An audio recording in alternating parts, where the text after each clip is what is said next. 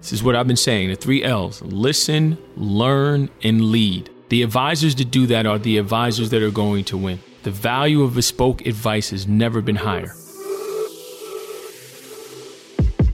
You're listening to CoinDesk's On Purpose with OnRamp CEO Tyrone Ross. An infrastructure, money movement, security. A licensed investment advisor and powerful storyteller, Tyrone has a passion for digital assets and their ability to disrupt our current way of life. How do I protect myself? How do I protect my firm? How do I protect my clients? This show is for advisors by advisors. Advise on purpose in the arising realm of Bitcoin and cryptocurrency. And just a reminder, CoinDesk is a news source and does not provide investment advice. And now, Tyrone Ross. All right, welcome to this episode of the On Purpose podcast. I'm your host, Tyrone Ross, CEO and co-founder of OnRamp Invest. You can see this grin on my face right now. You will know why, because my guest was none other than Jeff Garzik. Stay tuned for this. There will be probably part 2, part 3. But in this episode, just stay tuned for how many Bitcoin he says he's given away and just his focus on philanthropy. I think you all are going to enjoy this one. Thank you for tuning in. Be well. I would love to just dive right in here. You know, there's so many of us that are so enamored with your journey, and those of us that are in love with Bitcoin, which I am, and so many others, and you being pivotal to that, right? And so close to it. Would love for folks listening just to peek into your journey and how you got exposed to it. And I guess you can start right from there, from the CNN, and just kind of walk us behind the scenes of your life and how Bitcoin came to be. Sure. You know, I hope I'm not taking the audience back too far, but kind of the early 80s was my first touch as a pioneer. My experience at Georgia Tech kind of solidified this. I'm not the smartest in the room. Coming from like high school, where I was like the big guy on campus, I knew everything about computers. Literally, the teachers in high school came to me for questions about computers. You know, I would fix the school computers, without exaggeration, like 10x more than anyone else. And this was one of my, kind of humbling life experiences, was coming to Georgia Tech. And I'm like, I'm the smartest guy in the room. I'm so badass. I'm so awesome. And here, hundreds of people way smarter than me. They know way more about computers than I do. Part of it was like, check your ego, good life lesson, humbling moment. But part of it was almost a sense of relief. Okay, I'm not the smartest guy in the room. I could just do what God has put me on the earth to do, and not worry about my ego and my pride, and, just kind of center on principles and do the right thing. That was like one of my biggest aha moments in life. If you're willing to take your lumps, ask some dumb questions, but you're doing it in the spirit of love and learning and positivity, then, maybe I look silly asking the dumb question, but I just learned, and my purpose is true. My heart is to advance freedom of humanity. So, whatever dumb, embarrassing question I asked is like in that spirit. That was really my introduction to kind of Georgia Tech, but also open source in the late 80s. This was like pre-web, but there was a lot of sharing of files. This was the bulletin board system, or BBS culture, the sharing of data from, like nerd technical, nerd fiction, kind of anarchist cookbook, edgy type stuff. That really uniquely plugged me into a counterculture. And you kind of have to think differently, think counter-institutionally, if your mind is going to be open to new ideas and open to things like crypto or open source, where, again, in the late 80s, open source was, next to communism. That was like super radical at the time. Yeah. That was like, you're giving your stuff away. Why are you so crazy? Why are you not following the path of Microsoft and selling your software? And so that was online radicalization, if you want to call it. I found open source on the internet in the late 80s. Long-haired dudes like Richard Stallman were sharing source code compilers and building free operating systems. Right when I got to Georgia Tech, again, it was like this magic moment. That was when Linus Torvalds over in Helsinki was posting the first version of the Linux operating system. Wow. The thing that's literally now in every Android phone, in every data center around the world, powering, like 90+% of the web. He was posting this thing from his university dorm room. I found it, and that was my next up ramp. Internet pre-web, you get that like counterculture, the early open source. Then this guy is sharing an operating system. It's the total antithesis of Microsoft.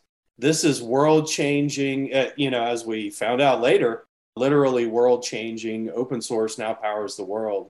But I dove into that, and I had the blessing and fortune of being one of Linus's lieutenants for about 8 to 10 years as Linux grew and grew and grew. So all Wall Street banks, use Linux these days, stuff like that. And it was like the counterculture was burrowing in to the Wall Street banks. And that, set up for blockchain. And so in 2010, on this website, newsfornerds.org, there was a post in July of 2010 that was Bitcoin, a decentralized currency. In July of 2010, in my ego and pride said, oh, I know all about decentralization and cloud computing. There's no way this is just anything but 5 computers in a data center. That's cloud, that's decentralization. And Satoshi proved me absolutely, totally, and utterly wrong. And that was, again, another formative moment in my life where have this currency and this new technology, who is it by? And the anonymity was a big deal. You had no way of checking Satoshi's CV, his resume. Who is he? It's intentionally unanswered. So that forces us to look at the code, not the person. Wow. And so it all started at like Georgia Tech and CNN and that humbling moment of, hey, there are so many people smarter than me. I can just chill out, do my thing, learn from great individuals who have been there before me. And that's literally how I got here today. Been thinking about so many things that are not crypto, and I know there's a crypto podcast, so we kind of need to talk about crypto. I just started a micro trucking company to help give truckers a better working model and a better life. That's awesome. So many things that, crypto opens up and enables on the non-crypto front. That's kind of my arc to today. It's an amazing enabler. Crypto brings freedom. It does bring disruption. It brings a new mode of thinking, which some people might take advantage of, which is not good. And some people will take advantage of in a positive way and make their life better. So I think about a lot these days about how can we make the life of every human on earth materially and spiritually better. I love that. And it is a crypto podcast, but the name of the podcast is called On Purpose, right? And you definitely sound like you are on purpose. I do want to lean on that philanthropy part because you do a lot of these and everyone would ask you about crypto and Bitcoin and all that. Yeah, maybe we touch on that. And we do because this is mainly geared towards advisors like myself and trying to get wealth managers in Wall Street and folks to get familiar here. So obviously there's no better person to learn from than you, but I definitely want to lean in on the philanthropy part because you said a lot of things that resonate with me. As I mentioned, I'm a big proponent of financial education. Being the first in my family to finish high school, I got to college, was completely overwhelmed, didn't know anything that was going on. The reason I came to Bitcoin is because I also grew up in a home that was unbanked. I didn't know what a stock or bond or checking account was. And it's funny, it wasn't until I got to Georgia Tech where I actually went to the bank for the first time with my parents and opened up a checking account, literally. And all they had was $100 that I got as a gift to go to school to put that $100 in there. So financial education, financial access, providing better lives to people. You said so many things that resonate with me. But what you also realize is when you come from the bottom, I've been a juvenile probation officer. I've given my life away and dedicated putting more back into the world than I take from it. But what you realize is the more you have, the more you can give. And you go to nonprofits and you speak to social services. And the one thing I always ask them is, what do you need most? And they're like, money. So lean in on that a little bit about how you've been able to obviously do well for yourself, but how that gives you the inner spirit to follow your passion and your purpose and give back. So I'd like to hear about what you're doing now from an education standpoint, but also, again, the micro trucking and all those things. I think that's really powerful. And that's another reason why crypto networks and protocols and all this stuff is so fascinating, because it helps you help millions of other people. So talk about that if you would, please. Sure. At my core, I believe the data supports that the best way to raise people up out of poverty is economic growth.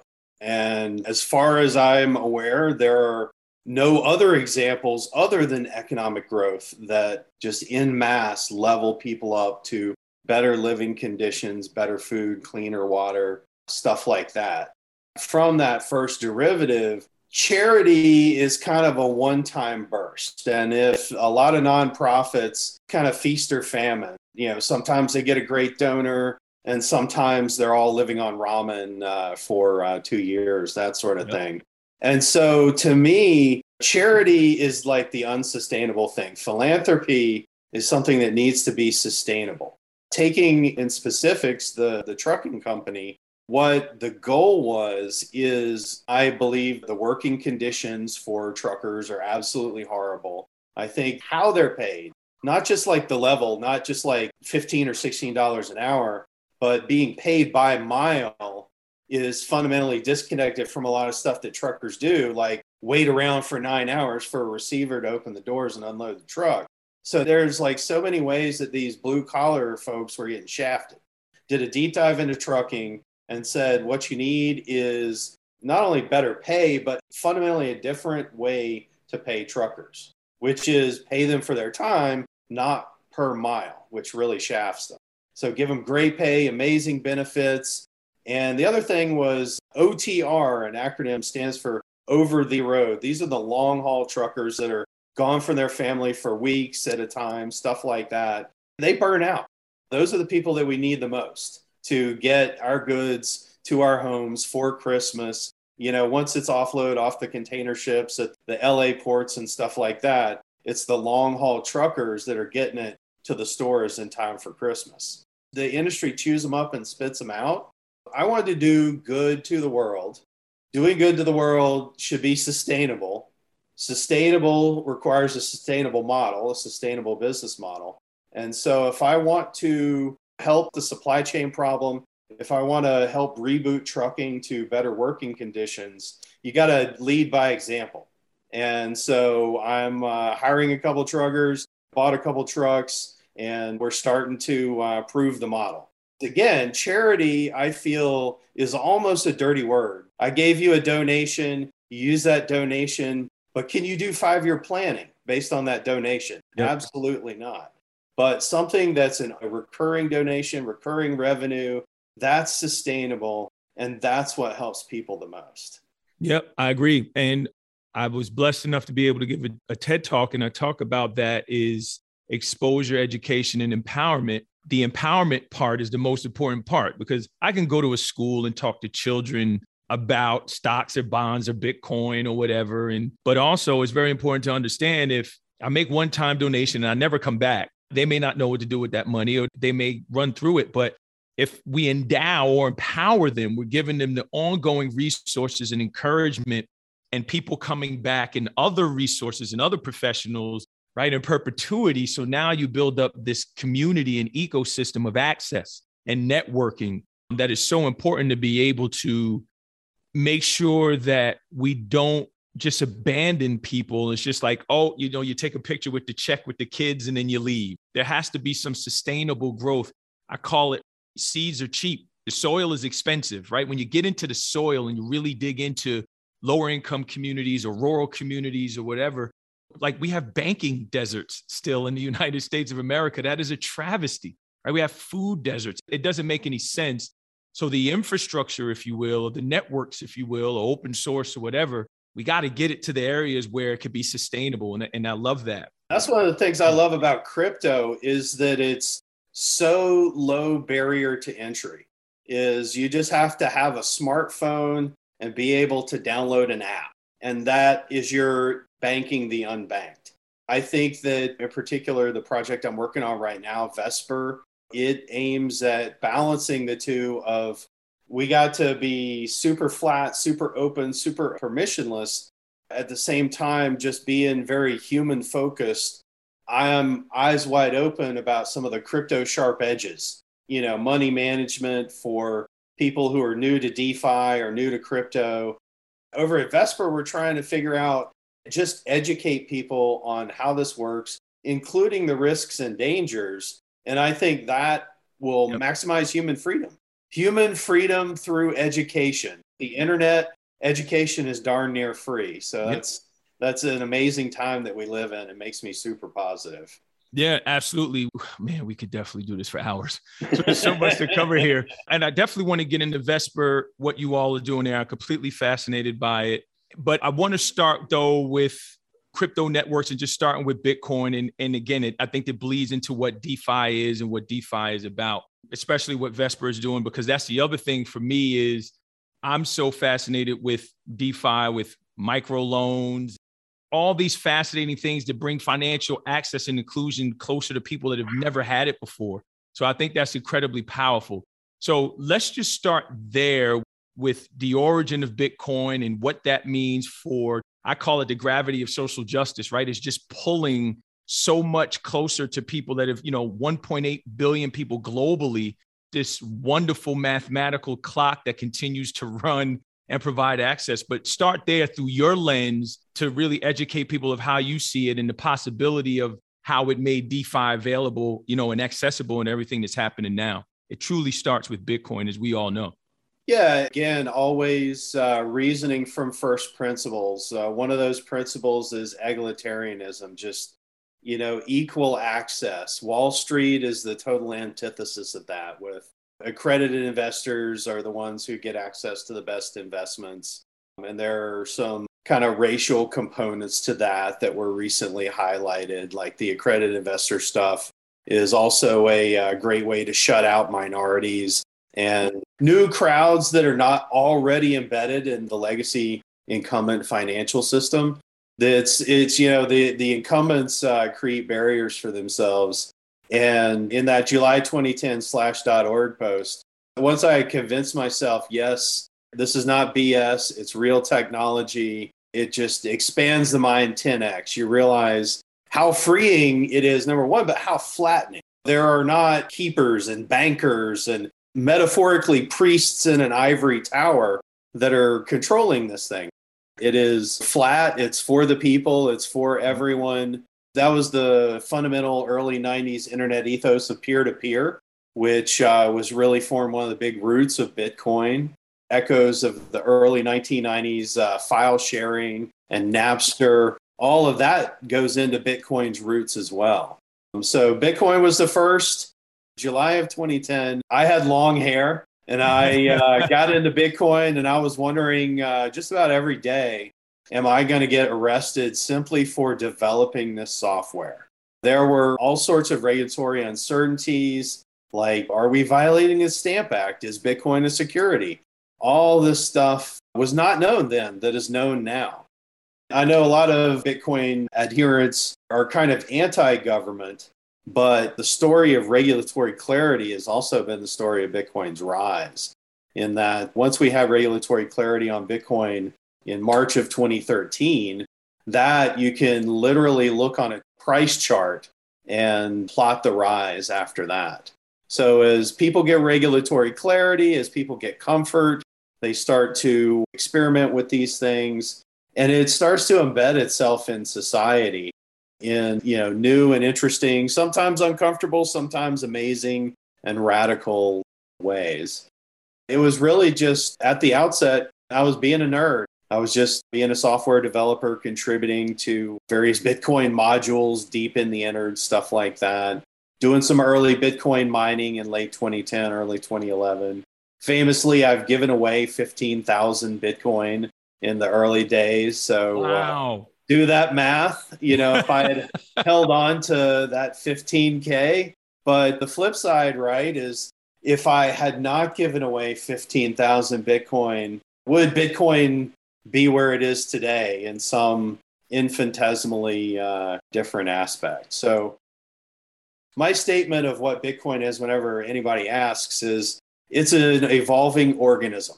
Period. End of story. It's not what Bitcoin maximalists say it is. It's not what Bitcoin holders say it. It's what you, for any validative view, believe it is. It's a prism, and that prism is a social construct as much as a technical and economic one. And that evolves over time, which is just so darn fascinating. I love this space and all its rough edges and evolutions and, spits and spats. And it's a reflection of humanity. And it's a reflection of humanity figuring out what this new social construct means for the world. I just wake up every day with a smile on my face because it's empowering more people every day. Yep.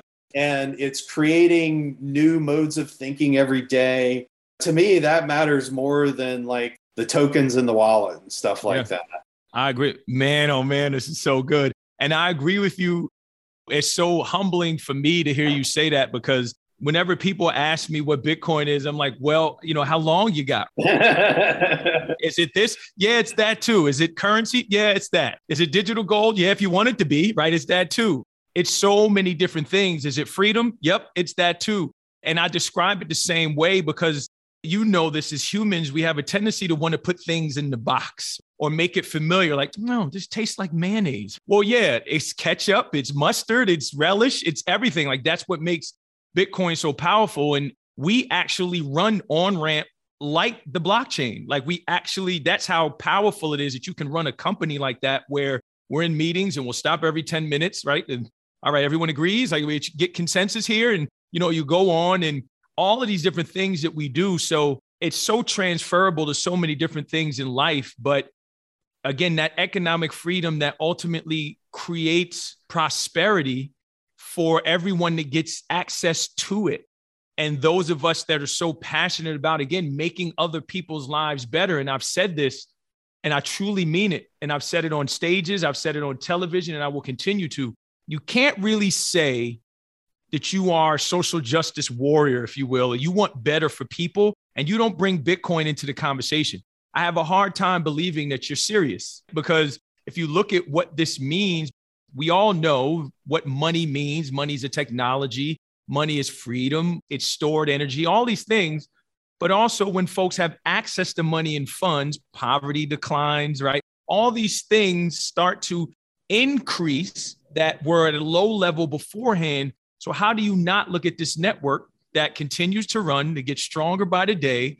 You can't kill it, but you can transfer value anywhere in the world at real time. Everyone has access. How do you not stop and go, man, there's something here, right? Like there's something here. So I want to ask you this. We may go over a bit, and we definitely have to do a part 2, by the way. Might have to be a whole series, but I want to ask you, I think, 2 questions. One is, being in it 10 years now, what do you look at and still, I don't know if you have any frustration, but you think that people still continue to get wrong, which hinders their understanding?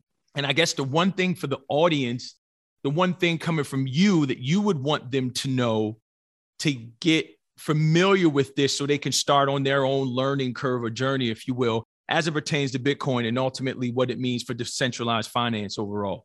Well, I mean, I keep coming back to one of your themes, which is education. Both Bitcoin and in the legacy financial world, all the meme stocks, your GameStop and your AMC and whatever the headline meme stock of the day is, even if you're kind of on the sidelines, you're educating yourself on how markets work, what happens in a market, how other people are impacted by markets. It's almost an involuntary or by osmosis educational tool, which, again, even if you don't have a wallet, which I think everyone should have a crypto wallet and be exposing themselves to new innovation. That's one of my core recommendations to every single audience. Try new things.